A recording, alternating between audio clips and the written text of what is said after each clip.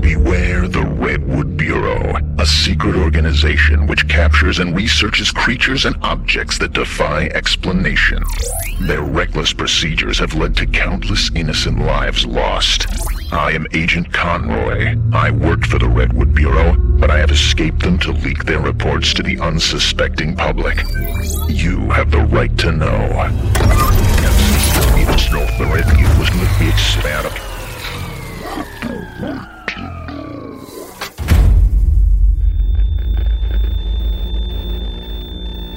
In the shadows of our seemingly orderly world, there exist phenomena that defy all logical explanation.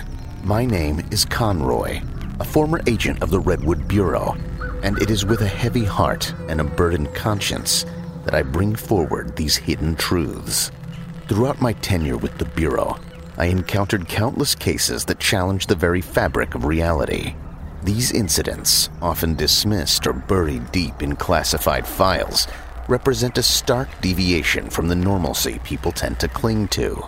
Consider the staggering number of unexplained phenomena that occur globally each year. They range from mysterious disappearances in rural towns to bizarre occurrences in urban centers. These events are not mere anomalies. They are windows into the unknown, glimpses of the inexplicable forces that operate just beyond our perception. Take, for example, the case of a small town suddenly plagued by a series of unexplainable events. This particular case was chilling not just for its severity, but the bizarre nature of the phenomena. We arrived at a scene straight out of a horror film. The streets, usually bustling with life, were desolate, cloaked in an unsettling silence. Homes that should have resonated with the sounds of family life were instead scenes of unexplained and horrifying transformations. The epicenter of this chaos was a young individual who, unbeknownst to them, had become a vessel for something incomprehensibly otherworldly. The manifestations around them were grotesque. Inanimate objects seemed to warp and twist in impossible ways. Shadows moved with malevolent intent, and the air itself felt thick with a palpable sense of dread. Our team witnessed what can only be described as a rupture in the fabric of reality. Walls and floors in the individual's home appeared to melt and reform, defying physics. The air was heavy with a static charge that made the hairs on your neck stand. It was as if we were standing on the threshold of another world, one that was intruding into our own. The Bureau's response, as always, was swift and methodical. We cordoned off the town, implemented strict quarantine measures. The individual at the heart of this anomaly was contained, but not without significant losses. They exhibited abilities that we had never seen, manipulating their surroundings in ways that defied explanation. These cases are not just isolated incidents. They are part of a larger, more ominous narrative, a narrative that forces us to reconsider what we know about the world around us. They challenge the boundaries of science and push us into realms of the unknown and the unexplored. As I share these reports, I do so with a sense of urgency and a plea for awareness. The incidents you will hear about are more than mere recounts of unexplained events. They are a testament to the mysteries that lie in the periphery of our understanding, a reminder of the unseen forces that shape our reality in ways we cannot fully comprehend.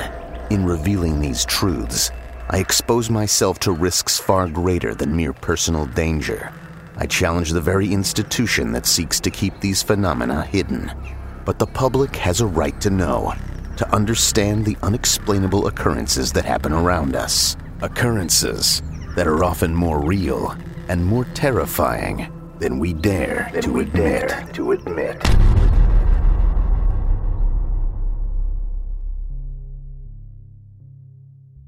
Ever since I can remember, the sounds inside my head have been as loud and chaotic as the world outside. I'm Mark, by the way, Mark Henderson.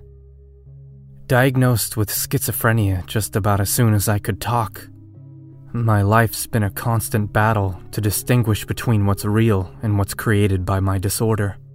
I've learned to live with it, to a degree.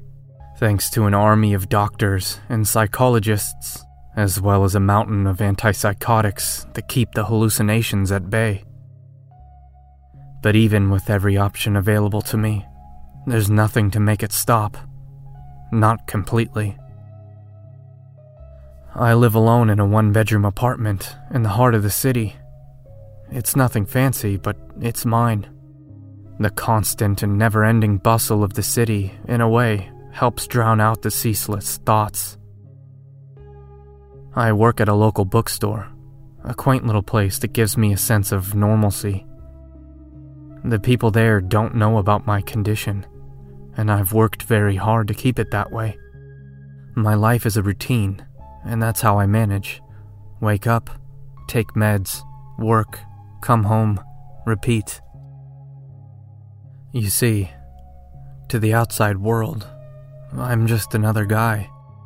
I wear the same mask of normalcy everyone else does.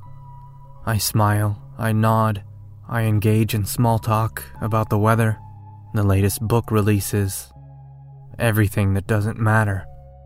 No one needs to know about the raging struggle in my head. No one is close enough to me to notice the cracks in my facade. But when I'm alone, it's a different story. It's just me and my thoughts, and sometimes those thoughts aren't really mine. The medication helps, sure, but it's like a dam holding back a river, and sometimes the dam overflows. Occasionally, late at night, I hear things, whispers calling out to me. Dr. Abrams says I've made great progress, and that it's normal for lingering effects of my disorder to filter through.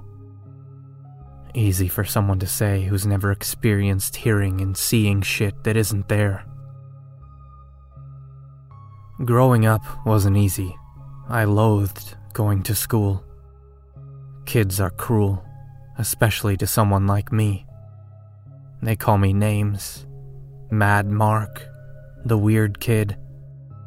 I learned to stay in the background, to ignore the things I saw and heard, to keep my head down.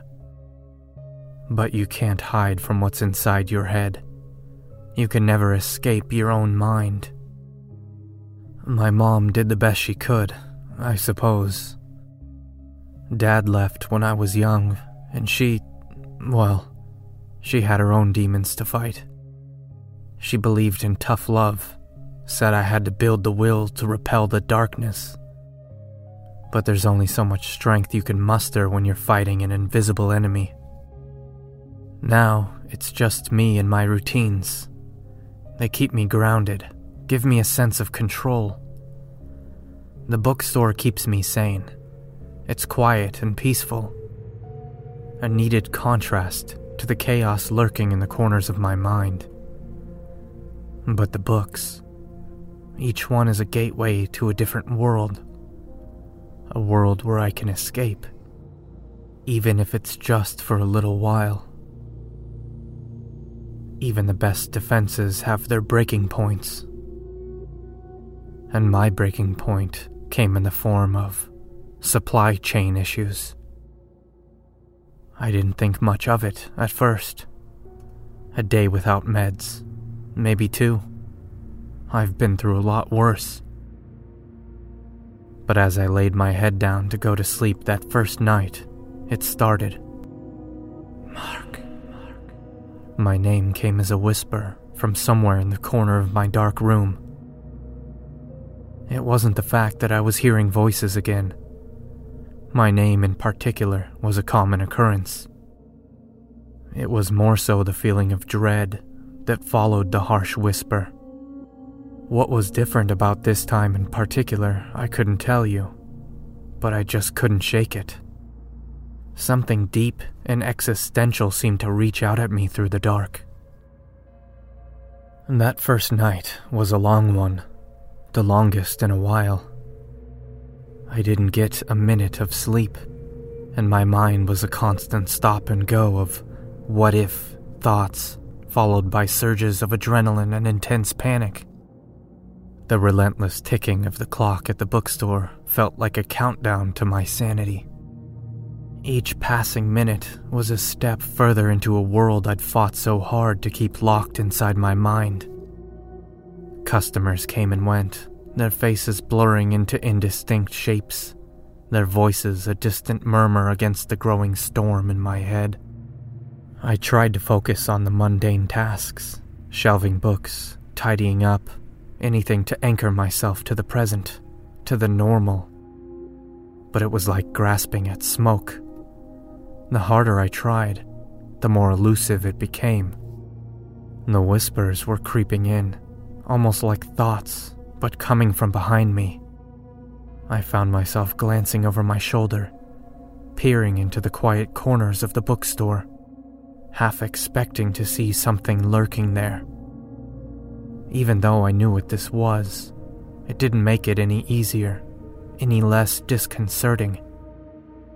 Every time these things start again, it's like I've forgotten about all the other times. I somehow convince myself this is new, this is different and worse than ever. My hands shook as I handled the books. I could feel the eyes of my colleagues on me, their concern barely masked. I wanted to reassure them, to say I was fine, just a little off today. But I couldn't get the words to leave my lips.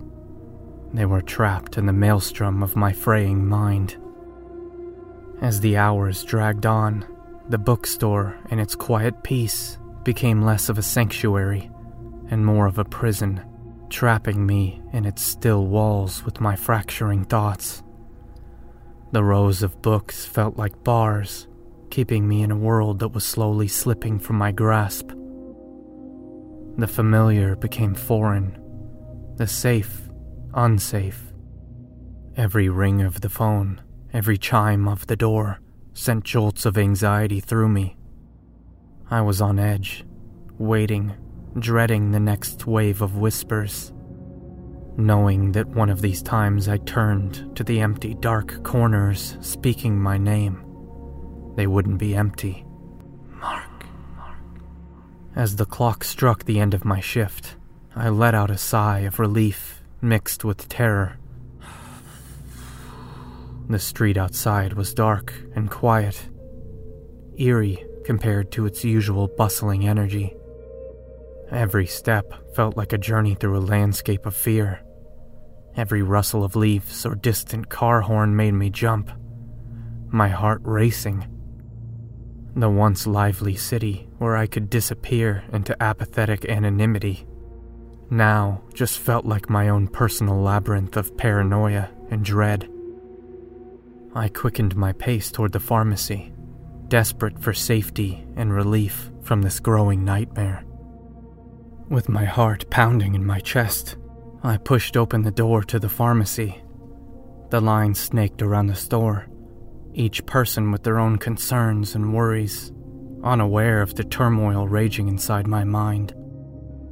My palms seemed to pour out sweat as I waited, tapping my foot anxiously on the tiled floor. Finally, it was my turn. The pharmacist's voice cut through the air like a death knell, shattering any glimmer of hope I had left. "I'm sorry, Mr. Henderson," he said, with a sympathetic tone that only added to my frustration. "We still haven't received that shipment. Maybe check back tomorrow?" His words hit me like a head-on collision, sending my frayed sanity spiraling further down into despair. Maybe tomorrow. The words repeated in my mind like a mantra. I knew that nothing would change by tomorrow, but what could I do? What can you do? My thoughts echoed from an alley beside me as I passed, sending my heart into a palpitation. I avoided looking as much as possible while quickening my pace, but I couldn't help notice the black mass from my peripheral vision. This part is the worst. It's always a variation of the same pattern. The whispers start, quiet and infrequent at first, Paranoia and panic creep in, destroying my mental state. The whispers become more frequent, but less pronounced, making me doubt if I'm hearing things or overthinking my own inner voice. Then, I start to see things in the corner of my eyes. I hurry up the stairs to my apartment, the sounds of my shoes echoing off the steps, not even audible amongst the panic and doubts rattling inside my head. Why do I have to wait until the meds are empty to pick up a new prescription? There's an order to things. An order? What order? Does this feel like order? You know that you have to follow the order. The voice is right. I am right. It doesn't matter what I could have or should have done. I had to follow the order. It's the only way. But you have to follow the order. My shaking hand struggles to slot the key into my lock. The encroaching darkness of the hallway is leaning in on me, threatening to pull me into its unforgiving void if I don't seek shelter in my apartment. Wait, why are the lights off in the hallway? The lights are always off. The lights are always off. With the sweet sound of a click and turn, my door creaks open. Hurriedly, I throw myself through and start shutting it behind me before even pulling my keys all the way out. I struggle in an odd limbo with my left arm on the outside of the door, trying desperately to free my keys from the lock, while tendrils of darkness swoop in on the door and reach out for my arm. They jingle as I wrench them free, pulling my arm back inside and slamming the door behind me before locking the door lock, deadbolt, and sliding chain. I catch my breath and try to slow my pounding heart, telling myself that something as simple as walking home was never any real danger. The danger is real. But the danger is real. Maybe not physical, but in a way that's hard to describe. It's only now that I notice how utterly silent it is in my apartment. My ears ring at a volume that shouldn't exist in a space with no sound. Static fizzles across my vision as I look around the utterly still room. Now, overanalyzing every detail of every object. So strange. Everything is so strange. My thoughts begin to vortex on this string of concepts and feelings, and quickly I make my way to the couch in search of a distraction. I swipe the remote from the table, the feeling of it in my hand barely tangible as I try to hold on to the moment. I swear I left the remote on the couch when last I watched TV. It was right where you left it. No, that's not right. It was right where I left it. The sounds of a commercial with a man speaking Spanish filled the room. Absently, I clicked the remote, running through the channels, not really focused on what was on the TV. The reality was that I was searching for something that I couldn't find. Not on a television channel, anyways. I'm not sure how long I sat there before the TV became just another nightmare. I clicked the channel up button to find the disconcerting sound of hissing static, accompanied by those chaotic dancing masses of light and dark pixels. Channel up. Static. Channel up. Static. 3 channels back down to whatever was on just a moment ago. Static. I press the buttons, changing the channel as fast as I can, noting that every single channel answers me back with a crackling hiss of chaotic static. I notice one of the channels has a pattern that appears different than all the ones I'd been pressing past. Stopping the incessant pressing, my eyes are glued to the screen. Pixels coalesce in the center, creating a growing black mass that reaches towards the edges of the screen. It grows slowly until no white pixels are left. My eyes are locked onto the wavering black mass, thumb hovering over the button ready to change the channel. My heart surged with anticipation as white pixels grew from the center. The white pixels grew and swirled slowly, picking a place to reveal an image. A white outline of a person was left behind. In an odd, pixelated wave, the outline slowly filled in with black and white pixels until a complete image was left behind. It was someone sitting on a couch. The image continued filling in with more and more detail until the face was recognizable. Staring at me through the TV was myself, sitting exactly how I was sitting with the remote in my hand.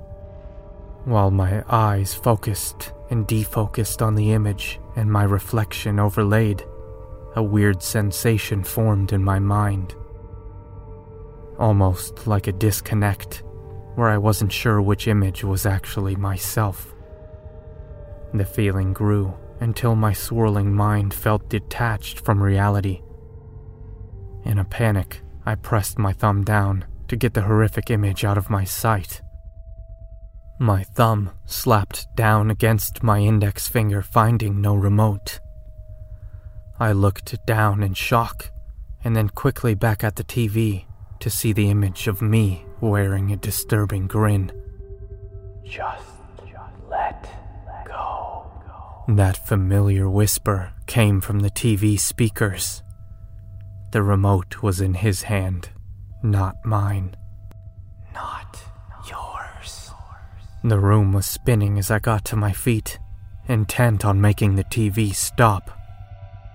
With the remote nowhere in sight, I was going to unplug it. Every step forward felt like walking across a waterbed, while the other me on the TV continued urging me to just let go. Just let go. I reached behind the TV, pulling the cord, only for it to come loose without any resistance. Just let go. It wasn't even plugged in. I stumbled back around to the front of the TV to find the screen broken out. Suddenly, the weight in my right hand feels overbearing. Just let go. The whisper echoes through my mind. I can't stand it anymore. The hammer clatters to the floor. I run to my room, slamming and locking the door behind me. I sit huddled in the corner of my dark room, wide-eyed and trembling. Just let go. I don't know what to do. Just let go. This night is longer than the first. Much longer. I can't sleep as my heavy eyelids spring open every time they are about to close. The sun seems to take forever to finally rise through my window. My head is pounding, and my nerves are frayed. I need to get back to the pharmacy. They have to have gotten in my meds by now. Just let go. I know what I'll do. Just let go. I'll call Dr. Abrams. The phone rings. It rings again. My muscles ache with anticipation. It rings one more time before Dr. Abrams answers with a very detached tone. Yes? Dr. Abrams? It's me, Mark Henderson. I'm aware. What can I do for you? Doctor, there's an issue at the pharmacy. I can't get my prescription. Yes? A supply chain issue. It seems to be affecting a lot of my patients. I'm sure, but what can I do, Doctor? I'm in a bad way. I need to fill my prescription. Maybe you could... Just let go. What? Why would you say that? Just let go. Please, don't say that. Why are you saying that? Just let go. Just let go. Just let go. Just let go. Just let go. Just let go. Just let go. Just let go. Just let go. Just let go. I hung up the phone and threw it at the wall, tears streaming down my face. I'm not sure what the hell is happening, but this isn't like any of the other times. I can't remember an instance of other people being a part of my delusions. This is bad. Like, really bad. I need to get down to the pharmacy, and if they don't have my meds, I'll go to another one. I grab my keys and wallet and head for the door. No time to shower, no reason to change. I need my meds, and I need them now. I completely avoid looking at myself in the mirror as I brush past it. I don't want to see that face again. I don't want to see that smile. I fling open my front door and freeze. Time feels like it has slowed down once again. The world begins to swirl around me. In front of me is my next-door neighbor, Miss Thompson, hunched over and watering the hallway carpet. She turns to me, and she wears that damn smile. The same one I was wearing. Just let go. It was too much. I turn around, slamming the door and double locking it. My heart pounding in my chest. Through the peephole, I see Miss Thompson turn around and look at me with that damn smile plastered across her face. And then I see it. Her pupils dilate, like a shutter on an old film camera, shrinking and opening again. Just let go. I sink against the door, sobbing, rocking back and forth. It follows me. It's in everyone. Then I hear it. Just let go. I look up to the vent on my ceiling, the whisper of my voice echoing from within. Just let go. No. No, no, no, no, no, no, no, no. I scurry away from the vent to my room. I need to get out of here. I slam my door and lock it, then push my desk in front of it for good measure. The whispers continue from outside my room. Just let go. No, stop. I cover my ears, but I can still hear them. Just let go. Shut up. Just shut the fuck up. I scream into my pillow, trying to drown out the voices. Just let go. I can't take it anymore. I can't take it anymore. I can't take it anymore. I can't take it anymore. I can't take it anymore. And with a primal yell, I grabbed the nearest thing at hand, the desk chair, and smashed it through my bedroom window. I fall to the ground, 2 stories below, landing on my feet and shattering my ankles. My body collapses to the ground, where my head then smacks against the pavement. The cool breeze on my face is refreshing. The screaming pain in my ankles is nothing compared to the agony in my mind. In excruciating crawls, I make my way from that godforsaken apartment building. Just let go. Just let go. The apartment building seems to scream from every open window.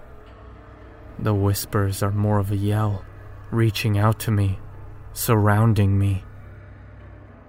I look up to the clear blue sky above. A crow flies by, cawing in disdain as I follow its path, wishing that I too could fly away. Something catches my eye. There, on the water tower, on the very topmost part of a building, reads the 3 words painted in blood-red letters. Just let go. It's all too much. The sound of sirens blare out from somewhere in the distance as the swirling black takes over my vision, and everything fades to sweet, quiet darkness.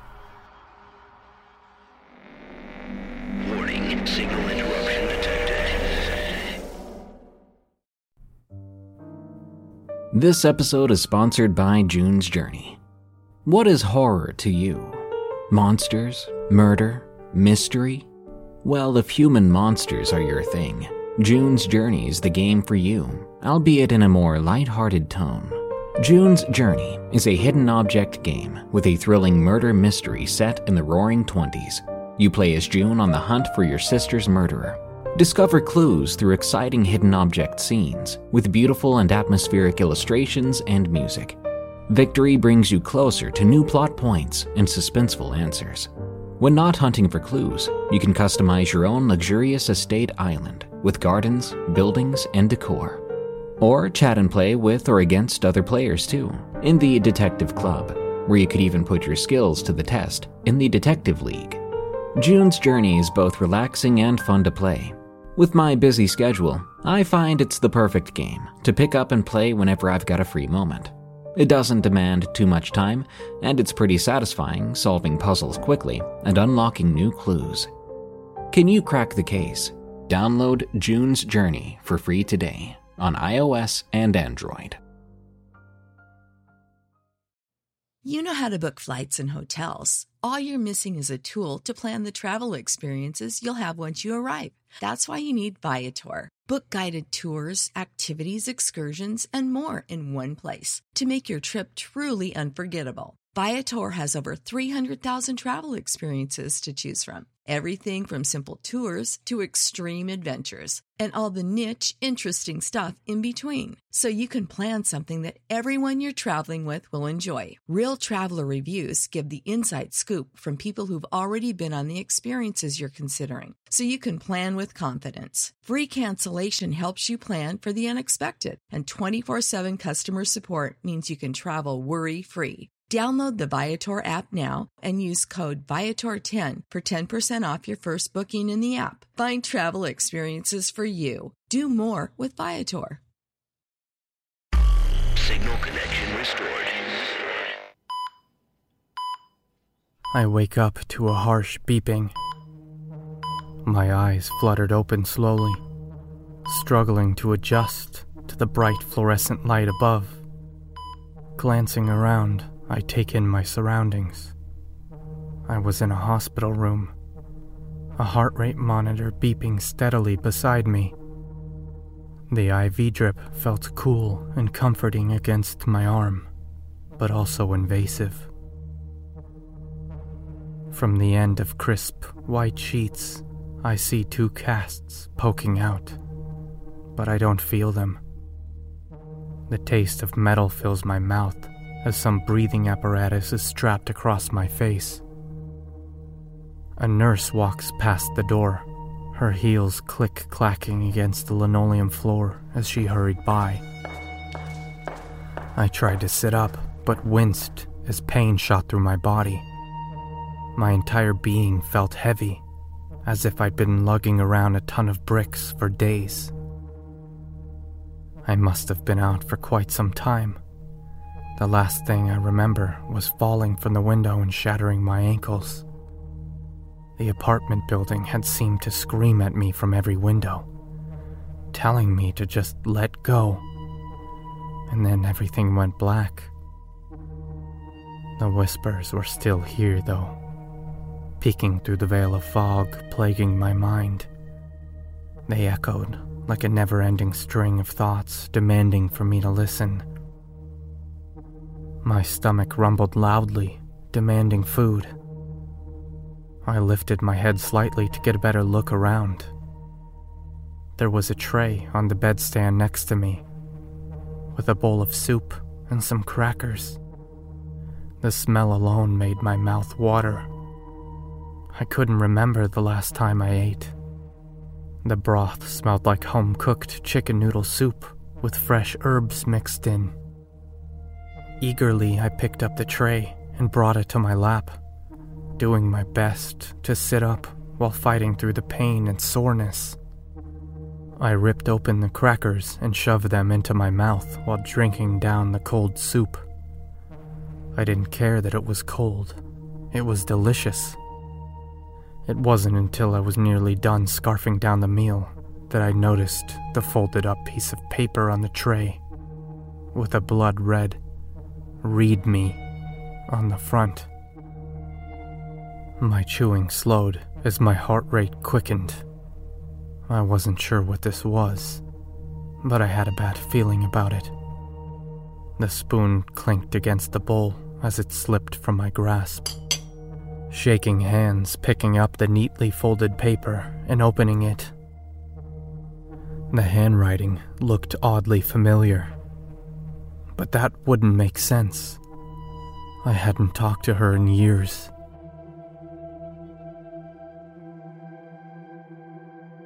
Dear Mark, if you're reading this, it means I'm no longer able to protect you, and for that, I'm profoundly sorry. There are truths about your life that I've kept hidden. Truths I hoped you'd never have to face. But now, it's time you knew everything. You've lived your life believing you have schizophrenia, and I cannot express how sorry I am for the burden this has put on you. The truth is, your condition was never a mental illness, but a consequence of a decision your father had made for us before you were born. Your father was involved in things I didn't understand, dark and evil things. I should have known. I should have done a better job protecting you. On the night my water broke, I got into the car. He said he was driving us to the hospital. I knew something was wrong, even before he went the wrong way, eventually driving down a gravel road to a field. There waited a circle of men wearing black robes and masks made of human skulls. They sat me in the center of a strange symbol carved in the freshly tilled earth and filled in blood. While I screamed as you came out of me, they performed their ritual. It was meant to bind your soul to an entity, an ancient being of immense power. The ritual claimed his life, and those of the others involved, a price they paid willingly and knowingly. In the aftermath, I didn't know what they had done, but I saw the changes in you. I sought help everywhere I could. Churches, clairvoyants, exorcists, healers, anyone who might have an idea of what they had done. I was desperate to find a way to protect you from whatever they had done. I did eventually find an old man who'd contacted me from one of the many cryptic seeking help ads I'd posted. The only effective measure, he told me, was to numb your connection to this entity through antipsychotics, to stop it from feeding off your mind and taking your body. I convinced you and everyone else that you had a psychiatric condition. It was the only way to keep you safe, to keep it dormant. It was a desperate attempt to shield you from the evil your father unleashed upon you. I wish with everything that I have, I could go back and take you away from him before all this. Mark, this entity is a part of you. It's attached itself to your soul in a way that I don't think can be undone.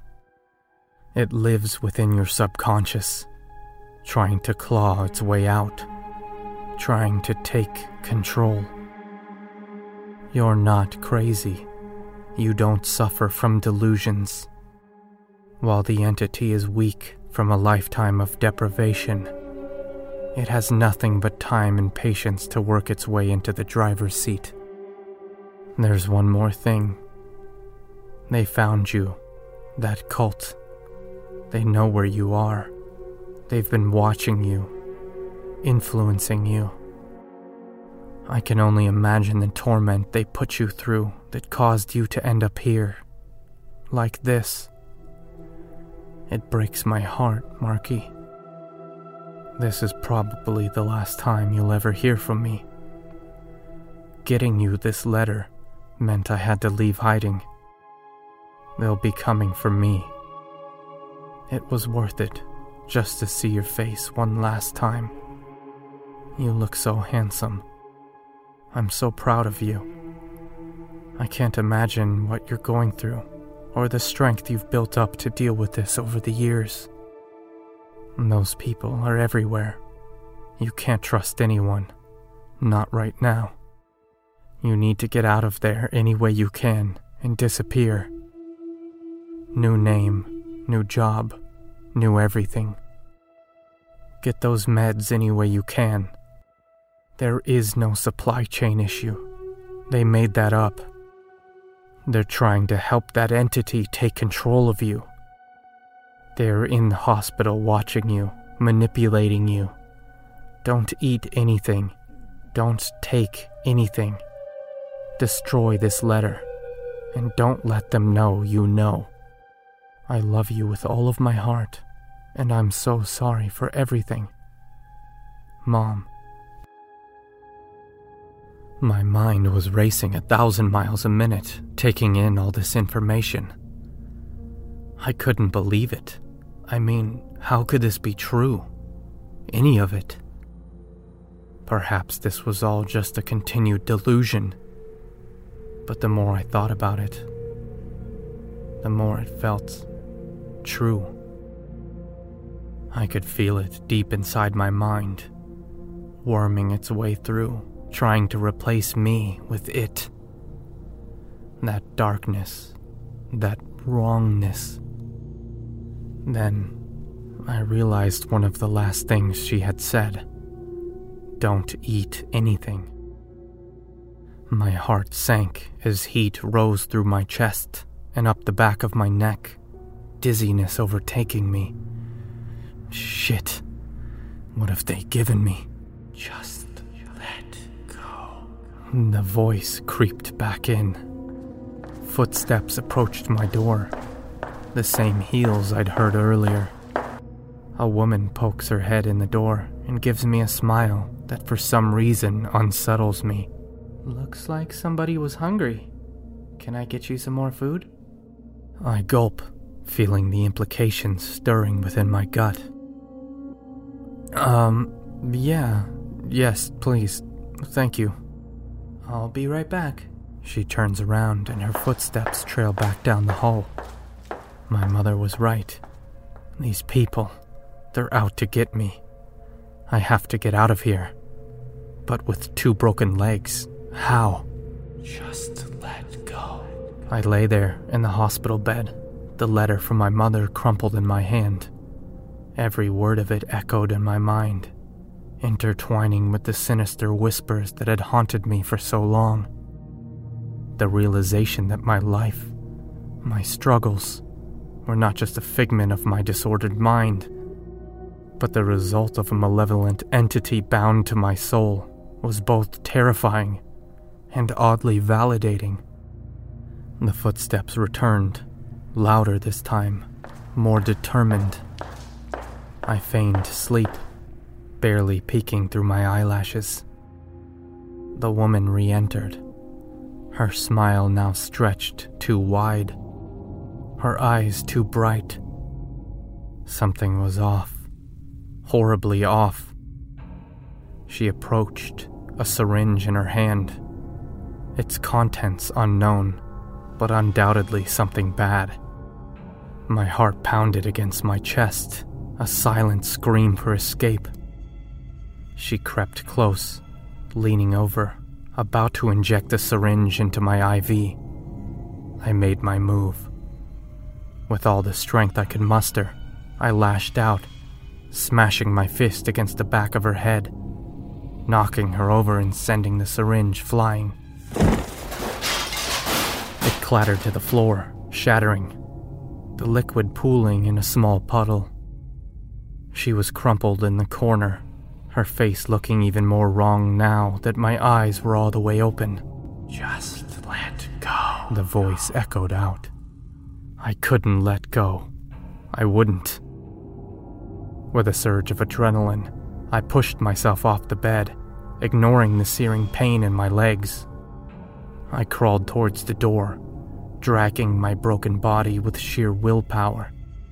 Behind me, the woman, or whatever she was, seemed to be regaining consciousness.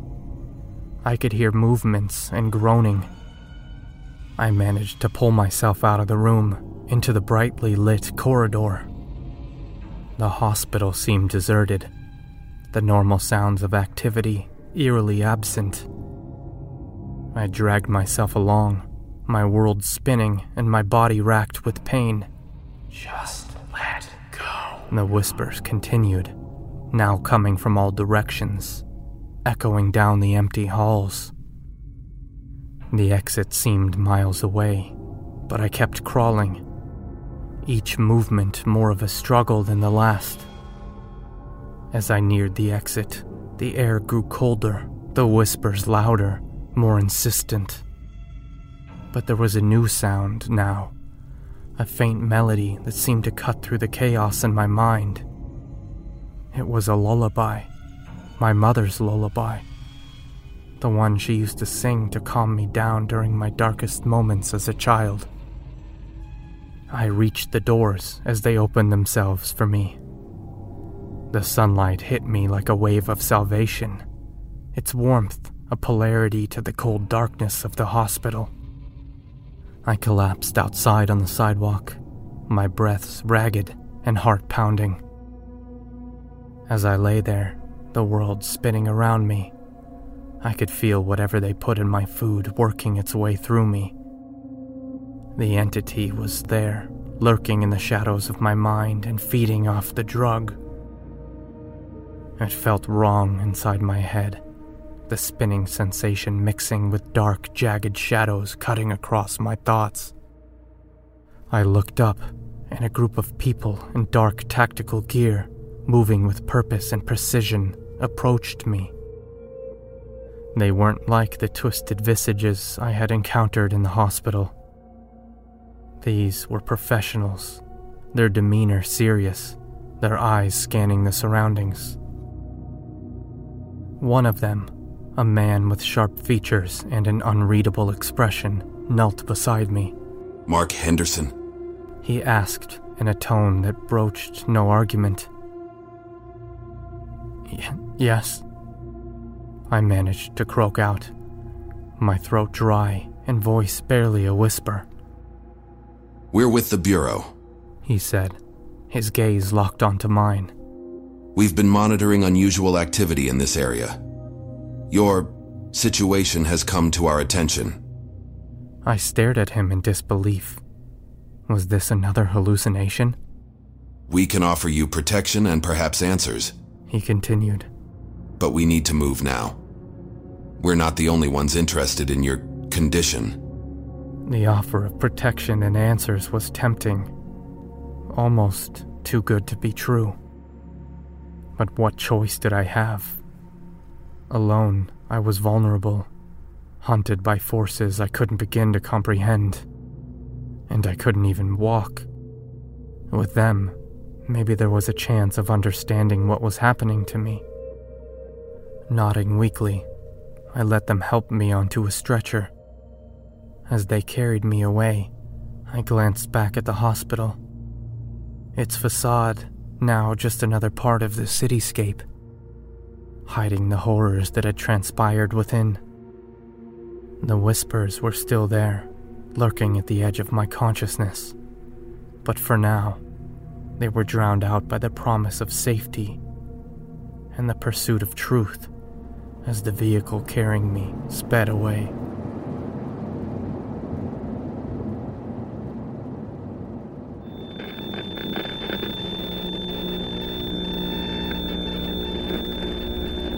In the aftermath of the chilling tale of Mark Henderson, a man tormented by an entity bound to his soul, the Redwood Bureau's actions paint a grim picture of a cold and calculating organization, more interested in containment and study than human welfare. Mark's struggle, initially perceived as schizophrenia, unraveled to reveal a darker truth, a malevolent entity, a product of an occult ritual performed on his pregnant mother. His life, unbeknownst to him, was a battleground for control between his own will and an ancient force. As the veil of his supposed mental illness lifted, the true nature of his condition became clear, but so too did the Bureau's ruthless methods. The Redwood Bureau, operating under the guise of protecting the public to those governmental agencies it interacts with, regularly crosses moral and ethical boundaries. In Mark's case, their interest wasn't in aiding a tormented soul, but in harnessing and studying the entity within him. His tragic fall and subsequent hospitalization were not the end of his ordeal, but the beginning of a new chapter of exploitation and observation. With Mark now under their watch, the Bureau will initiate a series of experiments and observations, seeking to understand the entity's capabilities and limitations. Their overall goal is to amass power and control. In their pursuit of knowledge, the lines between guardians and oppressors become disturbingly clear. Mark's story is a drop in the bucket to the countless lives impacted by the Bureau's hidden agenda, where human beings are reduced to mere subjects of study. This leaked report serves as a reminder of the Bureau's shadowy presence and their manipulation of events and people for their ends. It also hints at a larger interconnected web of phenomena, suggesting that Mark's ordeal is not an isolated incident. The Bureau's extensive reach and influence raise questions about the countless other cases they've intervened in, often leaving devastation in their wake. As the Bureau continues its operations, the need for transparency and accountability grows even more pressing. These leaked reports, like Mark's story, are crucial in shedding light on the Bureau's activities, prompting us to question the ethical implications of their actions and the true cost of their pursuit of the unknown. What's equally disturbing is the involvement of the unknown cult in manipulating Mark's life. They were able to orchestrate events and get their members into almost every fabric of Mark's life in little to no time at all. This isn't the first time we've seen organizations with this amount of control and influence, as well as a vast amount of members willing to die for their cause. Be careful what you believe and who you decide to trust.